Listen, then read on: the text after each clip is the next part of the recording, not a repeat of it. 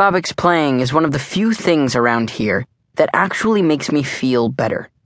And since I've already made up my mind to shoot Asher Beale and off myself, I don't want to risk listening to Bobek work his violin. I'm afraid his music might seduce me, trick me into living for another day, like it has so many times before. So when I enter the auditorium, I say, "Bobek, I won't be listening to you play today." "What?" he says, with a mock, horrified face. He's wearing dark jeans, checkered Vans, and a Harold and Kumar t-shirt. And I think about how much he's changed, been Americanized, even if he's still unlike the other students here. "And just why are you breaking tradition, may I ask?" Instead of answering his question, I pull out his present from my backpack, an envelope wrapped in pink paper, and I say, "This is for you." My voice booms and echoes in the huge, empty auditorium. He looks me in the eye and says, "What is it?"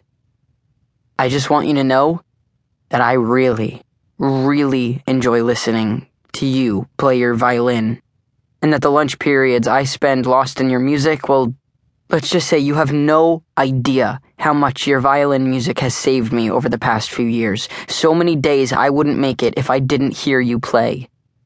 You're a really gifted musician. I hope you never stop playing. I want to give you something to express my gratitude, to let you know that I value your playing more than you realize.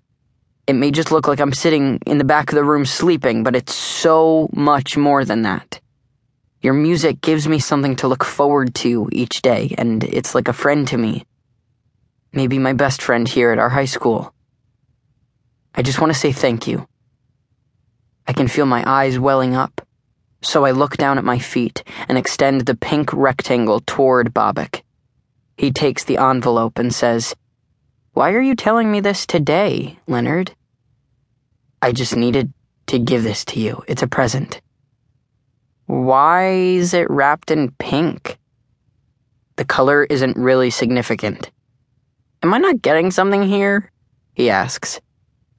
I sort of hope he'll figure out it's my birthday, but I'm not sure why. Still, I get excited thinking that he might guess it. He peels off the wrapping paper, opens the envelope, reads the check I wrote out to True Democracy in Iran, and says, "Is this some sort of joke?" "What?" "No, it's a check to help aid the freedom fighters in your country." "You really expect me to believe this is real?" "It's my college fund. I'm not going to college. I didn't even take the SAT. "Why are you messing around like this? Do you even know what it's like for people living in Iran? This isn't a joke, Leonard. Some things you can't joke around about." "I know. That check is real. I swear to God. Send it to the cause. You'll see. I hope the money helps the struggle. It's my entire college fund. My grandparents left me a ton of cash." "What's wrong with you?" "I thought you'd be happy." He sighs and runs his hands through his hair, which is hanging freely to his shoulders today. "Listen, I appreciate your sticking up for me when we were sophomores, and I appreciate your support. I get that you're a little off, that you march to your own drummer or whatever. I'm okay with that, but I've never done anything to you. Never been mean at all.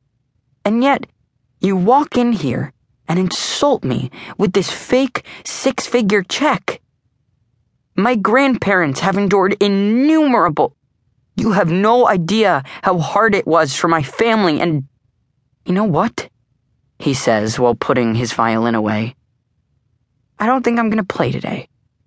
And I don't think I want you listening to me anymore. You're being in the back of the auditorium, just sitting there every day. It's really starting to creep me out." "The check's real," I say. "Okay, Leonard. I'm fucking serious. That check is real. You're being an asshole. Go to the bank right now and you'll see what an asshole you're being." "Why are you wearing that hat?" he says. "Did you cut off your hair?" I look at him and can tell he doesn't really like me. I was right. Just as soon as you take the first step toward getting to know someone your own age, everything you thought was